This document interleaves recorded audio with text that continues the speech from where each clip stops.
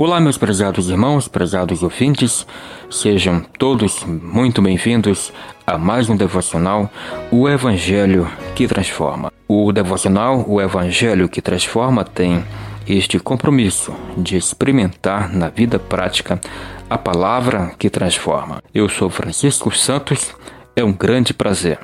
Meus prezados ouvintes, nesse devocional estaremos lendo o capítulo 3, Jonas capítulo 3, versículo 10, que diz, portanto: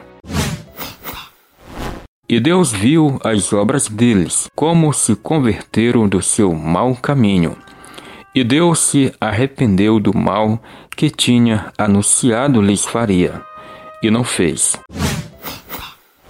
Meus prezados irmãos, caros ouvintes, o capítulo 3 de Jonas é repleto de pistas sobre como a graça de Deus opera, sempre oferecendo a nós novas oportunidades de honrá-lo e glorificá-lo. E essa obra gloriosa é operada em nosso coração pelos méritos da morte e da ressurreição de Jesus. Diferente de Jonas, Cristo obedeceu ao Pai até a morte, e morte de cruz, para que eu e você tivesse novas oportunidades. Cristo foi fiel na única oportunidade que teve. Por reconhecer minha inconstância, Jesus foi constante. Por saber da obstinação do nosso coração, ele entregou-se como um único sacrifício voluntário ao seu Pai, para que eu e você recebesse a graça. Ele tomou para si a ira e assim abriu o caminho para que eu e você possa ser levantado todas as vezes que cair. Meus prezados irmãos, talvez ao meu ouvir, você seja um cristão errante, afastado dos caminhos do Senhor e que tem fugido daquilo que o Senhor tem reservado a você. Sua vida custou o sangue de Cristo na cruz.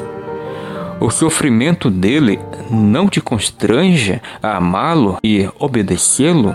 Como podemos deixar de viver por aquele que morreu para nos dar a vida? Mas pode ser que você seja como um ninivita, que tenha um coração desobediente por não conhecer o amor de Deus revelado em Cristo.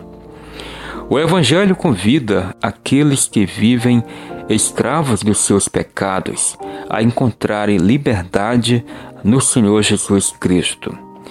Ele pagou na cruz o preço dos pecados daqueles que serão salvos e suportou a ira de Deus por eles. Ouça a meiga voz do amado, o chamando para segui-lo. Não rejeite o único que pode lhe salvar da condenação e te atrair em amor aos braços do Pai Celestial. Que Ele te abençoe no Senhor Jesus. Até o próximo devocional, o Evangelho que Transforma.